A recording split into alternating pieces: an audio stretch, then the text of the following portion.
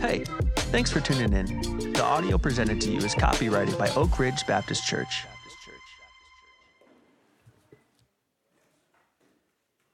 Well, good morning.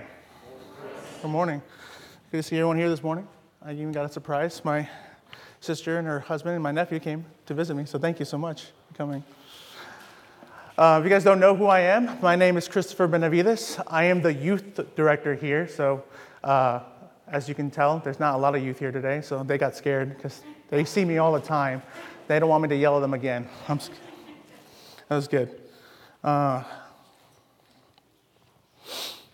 it's such a pleasure to be here this morning with everyone here. Thank you for the opportunity for allowing me. If you guys don't know, a couple years ago, Pastor Andrew asked me to start doing announcements, and that was not good. It's been an uphill battle for me to public speak, so please be gracious to me today. And so let's pray. Father in heaven, God, thank you so much for this time for us to worship you, Lord, through song. And now as we worship you, Lord, through the preaching of the word, Lord, may I be laid down and it's cast to the side, Lord, and let you, only you, speak through me. Lord, I pray that you would give me holy unction for your word as it's being preached this morning. And God, I pray that your Holy Spirit be among us and with us, and may it take root in our hearts. Let this word take root in our hearts, and may we leave changed, because it's your word, not mine. We love you, and we praise you. And it's in your beautiful name we pray. Amen. So, back in the 1870s, there was a man. His name was Horatio Spafford. He was a successful lawyer and a church elder. He had a family, a wife, and 4 daughters. And then what happened during his driving practice, the Chicago fire wiped out his whole practice. And so he had to then rebuild his life. It destroyed all of his income and investments, but yet he was able to, despite the loss, work hard to rebuild his life, and he saved enough money to send his family to trip overseas on vacation. And planning to join his family later due to some work delays, he sent his wife and 4 daughters ahead on a ship.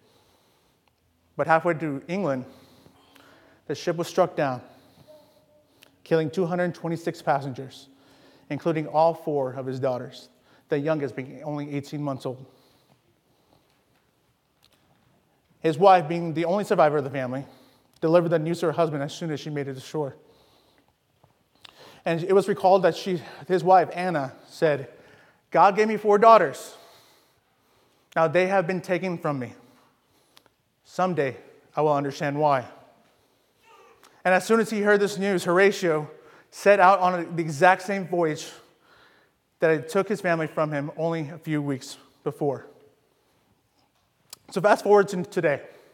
So for many of us here, most trials and suffering involves the pain of losing a loved one, losing a job, or in unexpected situations that disrupt our status quo.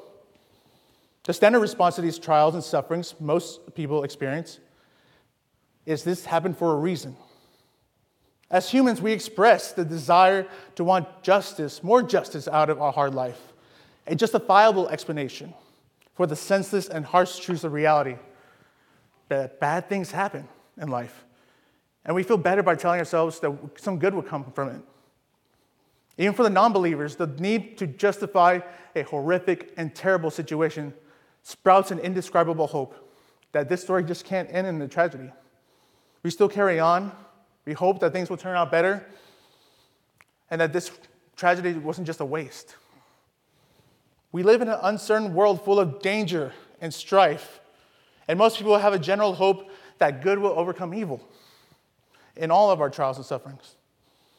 The difference, however, between those people and followers of Christ is that believers, we have a guarantee that bad things will happen and that God's glory and goodness will shine through it. So in our passage this morning, as Peter starts closing out his letter, he explains to us how we should suffer. He demonstrates how our identity in Christ guides not only how we live our daily lives in a dying world, but also how we are to exemplify God's grace amid the suffering. So our focus this morning is Peter encourages Christians to rejoice in their sufferings as it sanctifies them and encourages them to live in a godly manner. So we have to ask the question, what does rejoicing in the midst of suffering actually look like? So here, when we first start off in the first 3 verses, we see that how Peter answers this very difficult question in a very layered answer. In order to understand why we are to rejoice in our sufferings, we first need to learn what type of suffering he's talking about. So here Peter expresses to his audience the hard truth about persecution when it comes to the Christian life. In verse 12, we see, "Beloved, do not be surprised at the fiery trial when it comes upon you to test you, as though something strange were happening to you.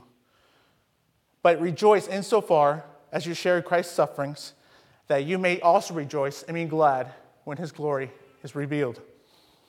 First, we see here that Peter prepares Christians for crises ahead by describing the inevitability and necessity of trials. Wait a minute, Chris. Inevitability of trials? Yes, they are inevitable. How do we know this? Well, our boss said so. In John chapter 15, verses 18 to 20, Jesus says, "If the world hates you, know that it has hated me before it hated you. If you were of the world would love you as its own. But because we are not of the world, but I chose you out of the world, therefore the world hates you. A servant is not greater than his master. If they persecuted me, they will also persecute you." So this is Jesus explaining, if we are of him, we are not of this world. The world will rebuke us as much as it did him. Jesus never promised it a happy life. He actually promised the opposite. He promised that life as a Christian will be hard. It is not easy. And for those who follow him, we all know that this is true. In 2 Timothy 3:12, Paul says to Timothy, "Indeed, all who desire to live a godly life in Christ will be persecuted." It's the same promise as Peter says to us. And if we are the Christians who listen to Jesus and do what he says, there are times when we push back against the darkness. And so what happens? The darkness doesn't just stay there. It fights back. It will fight back. It's inevitable. Now, I don't know about you, but that does not sound like a great life. If you are wondering whether or not you want to be a Christian, then I am not being a very good salesman right now. I mean, who wants that life, right? The answer is no one will want to sign up for that life. Unless there's one thing at the end of it. Hope. And what hope do we have in the face of persecution and suffering? We take heart by looking back at Jesus' Sermon on the Mount in Matthew 5. When Jesus says, "Blessed are the persecuted for righteousness' sake, for your reward is great in heaven, so they prosecuted the prophets before you." This is all pointing to Peter instructing Christians how to rejoice in their suffering as Christ has also suffered, and we will also share in his glory. So as those of you who know about Jesus' life, we see that Jesus didn't only suffer in his death, right? He was betrayed by his friends and denied by his best friend. And the guy who denied him, he wrote this letter. Jesus' own family tried to hush him out during his own ministry. Even his hometown kicked him out when he was trying to minister to them. He also experienced that he had no earthly father, because we don't know what happened to Joseph. During the time of his ministry, you don't know where his earthly father was. He probably died, we don't know. But we do know for certain that his father was not around. But he was doing the Father in heaven's will. So Jesus does understand, and he does sympathize with us when we also suffer. He knows suffering, and persecution, and yet he still continued on. He still did the Father's will all the way to his death. So we shall see his rejoicing as he did his own Father's will, to the Father's will, as our own. We get to share in that same rejoicing that Jesus does with the Father. So why then should we rejoice? What's the whole point of rejoicing? Why should we rejoice when things go, when our whole world starts shattering around us? It's because we get to glorify God when we experience Him in our sufferings. When we suffer, we are experiencing God closer than ever before. So Peter has already reminded us that suffering is coming and that we are still commanded to find joy in Christ. One commentator says, if we are united with Christ in his death and resurrection, then we rejoice in Christ. And the shock from trials becomes less and less surprising as we are more aware of our relationship with Christ. So we know that with the inevitability of trials, people will still wonder, why is this happening to me? I was like, well, of course it's happening because Jesus said it would happen. So the closer we are in a relationship with him, the less shocked we will be when they come. So in conclusion, in these 2 verses, Peter exhorts Christians to rejoice when fiery trials arise, because it is a testing of their faith and they experience God. There are many people who have suffered for the gospel and because of the gospel. The fact that we're in San Antonio, Texas today, thousands of miles away from Jerusalem, talking about Jesus is because men and women in the past 2,000 years have been martyred, they have been persecuted, and been oppressed because of the gospel. Even suffering because of life. There are numerous people in the Bible who suffered because the pride of life is just so much going on in their own lives, but they still continued on. As we see, even in the Bible, there are a few people like Joseph in Genesis. He was in prison for years for being wrongly accused for sleeping with a powerful man's wife. Even David, who was anointed as a young shepherd boy to one day become the king of Israel, but he was hunted by the current king, King Saul, for decades. And even after Jesus left, was ascended into heaven, what do we see? Is that the disciples, when they were sharing the gospel throughout the ends of the earth, they were shipwrecked, they were imprisoned, and almost all of them became martyrs, if not all of them became martyrs for the gospel. So in every single one of these instances, we see how the rejoicing was still them not just only experiencing God, but glorifying God as well. In today's world, we are still seeing people of faith suffer, yet rejoicing in Christ. One of the biggest places of the world where we're seeing persecution happening right now is the underground churches in the Middle East and in China. There are people being beaten, and probably bitten, and killed for practicing Christianity. This is no joke. Like, wherever the more the gospel is oppressed, the more it flourishes. And back in the 1800s, there was a preacher named Charles Spurgeon. He was also named as the Prince of Preachers. And he suffered from multiple diseases in his life, including chronic depression. But on suffering, he said, we simply could not be like Christ if we are not treated like him. And we have a life of ease when he had so much pain.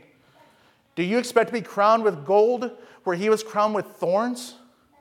Shall lilies grow for you and briars for him? Even more recently, with the loss of Pastor Timothy Keller, who was the closest thing that we have to a Christian Jedi Master, by the way. He recently died from cancer. And after he was diagnosed, he said, I have stage 4 pancreatic cancer. But it is endlessly comforting to have a God who is both infinitely more wise and more loving than I am.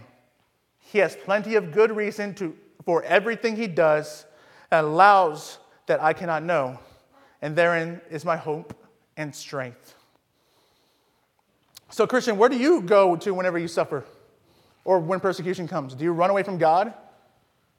Do you find strength and comfort in other places and distractions like entertainment, like binge watching the new show? Or are you just focused on your phone and looking at social media, thinking that the grass is always greener on the other side if you had that life? Or are you running to pornography? Are you running to video games? Are you running to sex, drugs, alcohol, whatever it may be? Or do you run to God, seeing your suffering as an opportunity to draw you closer to the Father and seeing your dependency on Him increase all the more? So which is the relationship He wants with you anyways?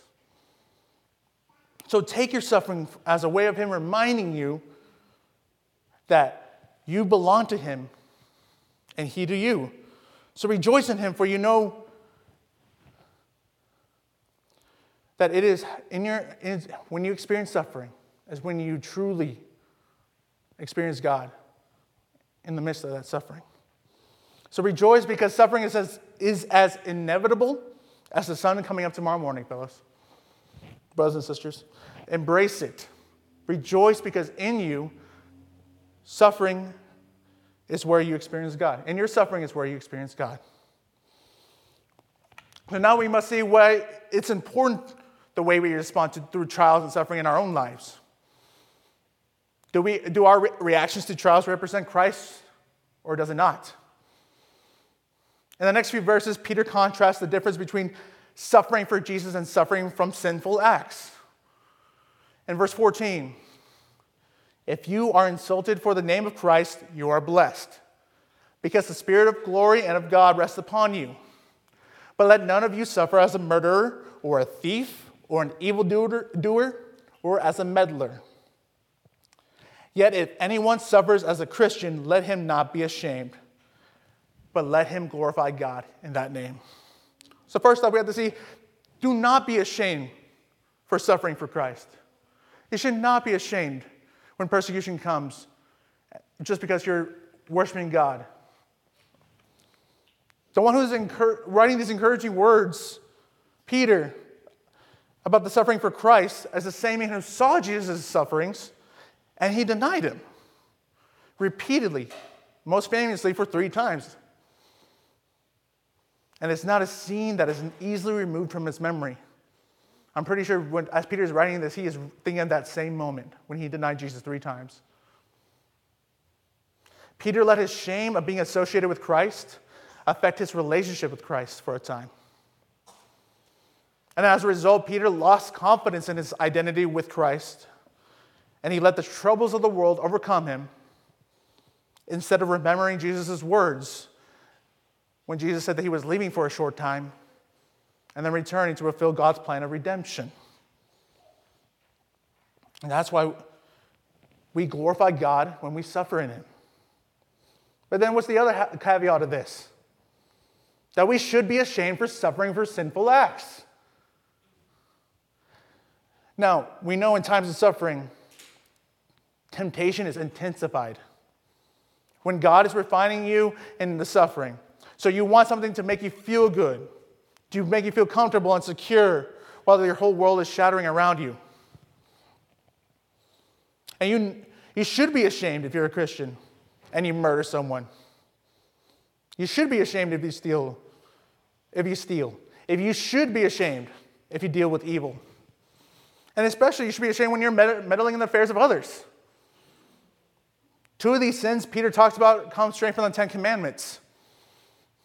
But Peter explicitly says, do not be a troublesome meddler, as we see in the NASB translation. Now that's something that we don't get talked about. That doesn't get talked about a lot in our culture, especially in the church. Basically, Peter's saying to stay in our own lane when it comes to the affairs of others, right? So when it comes to gossiping or talking about the affairs of others, he says it's none of your business. Like right now, we are in the middle of Pride Month, so it's easy to point out the sin that the world celebrates. But what about the sins that aren't necessarily celebrated? What about the sins the church also participates in, like gossiping or bitterness. That doesn't get talked much in the church, in the American church. Probably because we bring things from the world into our churches, and instead of the church into the world. All these things are against God and His will. And if you get punished for touching kids, you should suffer. You should go to jail. If you suffer by going to jail for murdering someone, you should suffer. If you talk bad behind your boss's back, don't be surprised when you suffer and you receive punishment because of it. That is justice being served. As a wise man keeps saying to me, usually when playing stupid games, you win stupid prizes. So stay clear of these, Christian, and suffer doing good, not evil.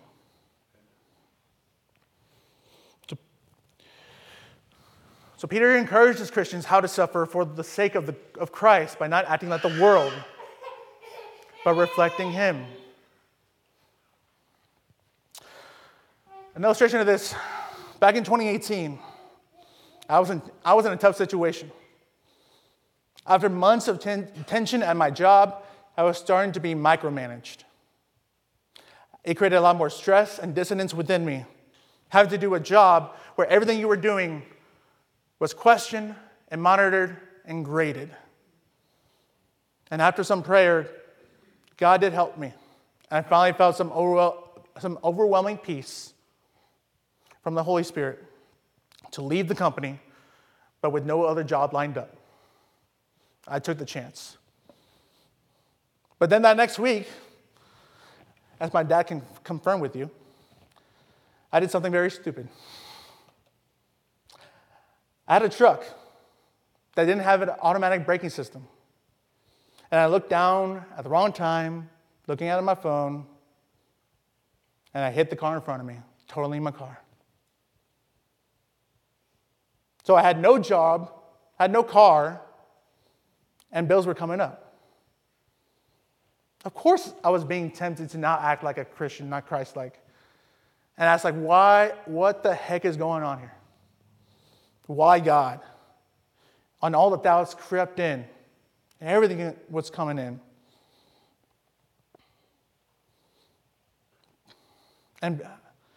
But because of the community that I was a part of, and the church that I was a part of, I was able to push back the never-ending doubts that were coming to my mind of what's the use and getting back up. So then with Peter's words of warning, we know how we are to act, but how do we make sure that we follow through? Well, we have to make sure that we are in community with our fellow brothers and sisters in Christ. They help us in our distress, not just physically, but also mentally, emotionally, and spiritually. They are there at your best, and they are there at your worst. Because we are called to bear each other's burdens. They make sure that you stay on the right path. They pray for you and with you while you are suffering. Because you would also do the same for them. Amen? That was a very non-committal amen. I would hope you guys would. Amen? Amen. Thank you. Let's be the church here. So, be in fellowship with one another. Not just having Bible studies with each other, but be a part of each other's lives, despite the messiness of it. We know being a part of other people's lives is messy. It is. There's baggage. But even though our God, who is in a trinity of Himself, is in community within Himself, who are we to say that we are not to be in community with others? You really need community to help you, like handrails to guide you as you are to suffer on this side of heaven. God is...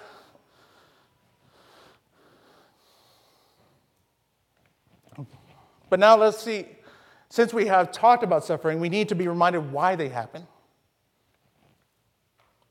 Peter explains how judgment is upon the Christians now, but the eternal judgment and damnation is for the unbeliever. As we go in verse 17, Peter says, "For it is time for judgment to begin at the whole household of God. And if it begins with us, what will be the outcome for those who do not obey the gospel of God? And if the righteous is scarcely saved, what will become of the ungodly and the sinner? Therefore, that those who suffer according to God's will entrust their souls to a faithful Creator while doing good." First, we see that Peter is explaining how Christians are to receive judgment now rather than later. He's calling back to earlier in the letter in 1 Peter 1, verses 6 and 7. He says, "In this you rejoice, though now for a little while, if necessary, you have been grieved by various trials, so that the test genuineness of your faith, more precious than gold, that perishes though it is tested by fire, may be found to result in praise and glory and honor at the revelation of Jesus Christ." And the imagery that we see is coming from Malachi verse 3, where he says, "Behold, I send my messenger, and he will prepare the way before me. And the Lord whom you seek will suddenly come to his temple, and the messenger of the covenant in whom you delight. Behold, he is coming, says the Lord of hosts. But who can endure the day of his coming? And who can stand where he appears? For he is like a refiner's fire and a fuller's soap. He will sit as a refiner and purifier of silver.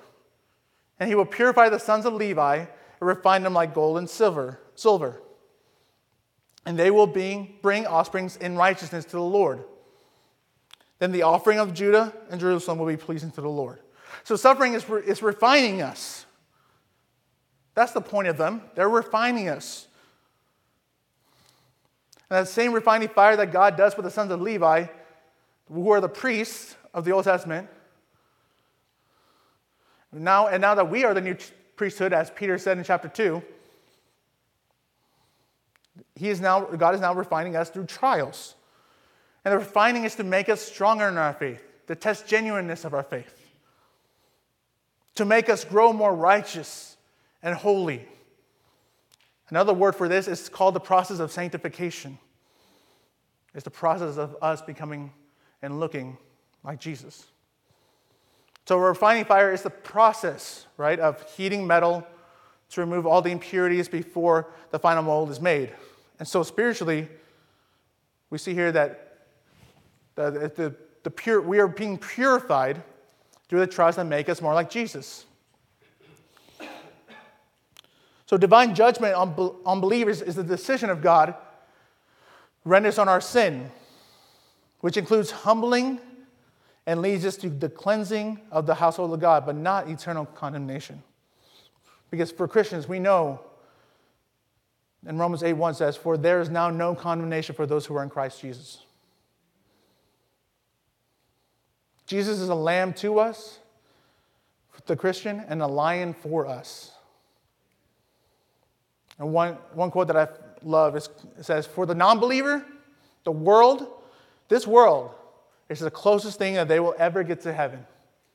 But for the Christian, this world is the closest they will ever get to hell." Suffering as a Christian is supposed to purify us. It is for our good.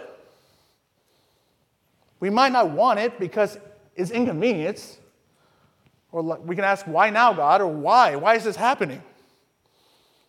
Or we legitimately do not want to experience the turmoil of life that we know is inevitable with the loss of a loved one, or maybe even you lose your job. But none of the suffering that we experience is meaningless. John Piper describes it as every millisecond of your pain and every millisecond of your misery in the path of obedience is producing a peculiar glory that you will get because of that suffering. And it's echoing from 2 Corinthians 4:17. "For this light and momentary affliction is preparing us an eternal weight of glory beyond all comparison. So no matter if it's cancer, no matter if it's slander,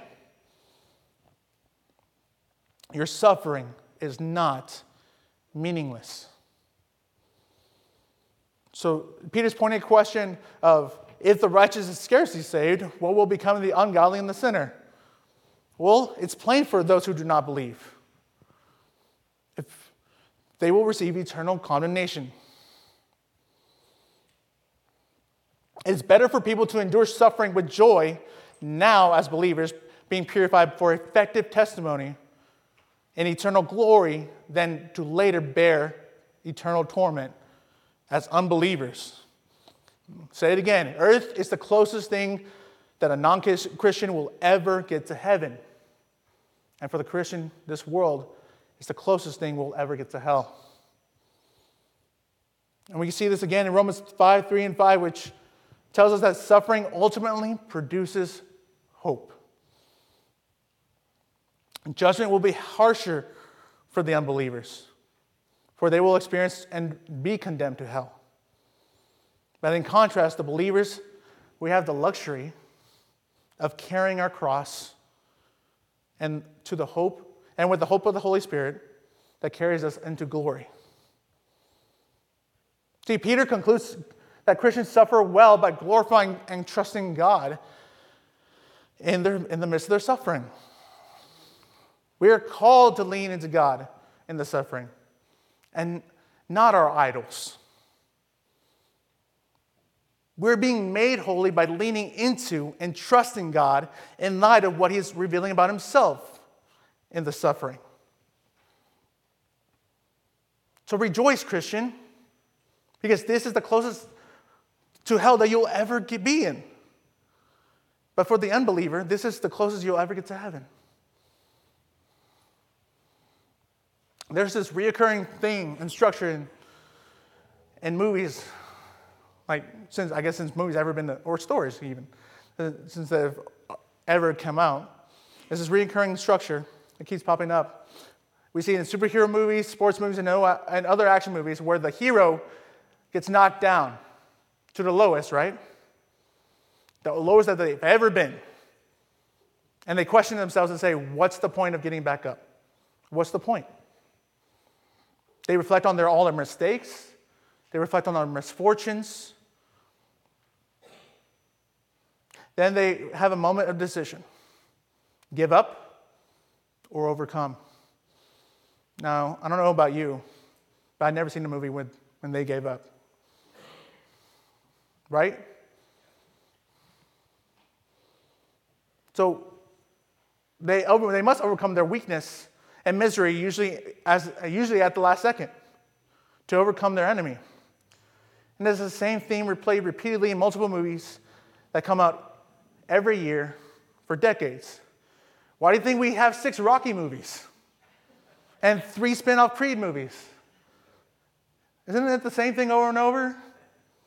He keeps getting back up. No matter how many times that man was knocked down with a heavy blow, he dug deep and he stood again. Why do you think this stories of victory over despair resonates so deeply within us? When you get knocked down, when your whole world is shattering, do you feel like you keep getting knocked down over and over again? And do you start to wonder, what's the point? What's the point of getting back up? Just to get knocked down again? So what is the point? We see here in the last verse, verse 19. Therefore, let those who suffer according to God's will entrust their souls to a faithful Creator while doing good. For the Christian and for the suffering Christian, we are in God's will. When we suffer and suffer for Christ by doing good, we know that we are in His will. We then have to remember to entrust our souls to God, because by Him and through Him and in Him, we know we will always come out on top. It may not be in this life, but definitely in the one to come. Paul encourages us in Romans 8, as he says, and we know that for those who love God, all things work together for good, for those who are called according to his purpose. And he also says, for I consider that the sufferings of this present time are not even worth comparing to the glory that is to be revealed to us. Amen? So as we close out, and I can invite the worship team to come up, I want to leave you with this. Peter encourages Christians to rejoice in their sufferings. And he encourages us to live out in community with fellow believers to help us when temptation comes and to suffer well. And our suffering produces godliness. We are being hard-pressed to be refined and to look like Jesus.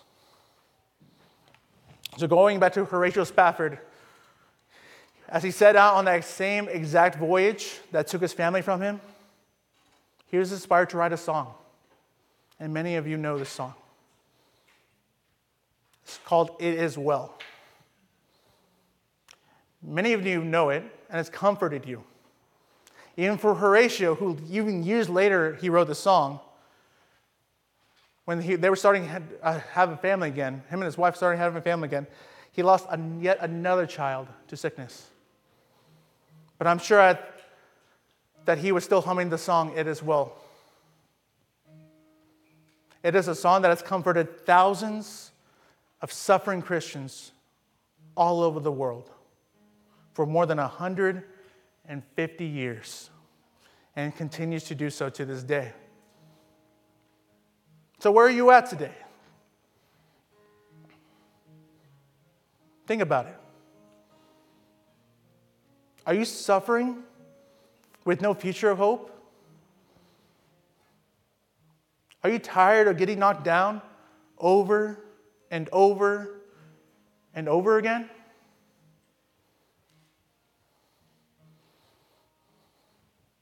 And not finding the eternal hope that is in Christ? Today, my invitation for you, if you are not a Christian, is to change that. For we have a Savior. His name is Jesus, who suffered like us to the point of death. And he has also defeated death and the grave. And now he calls us his own. So the invitation is to come. If you're not a Christian, come and be saved. And know what it looks like to suffer with fellow brothers and sisters in Christ. Because we all have the same hope. We keep getting back up, even when we get knocked down. Because there is hope.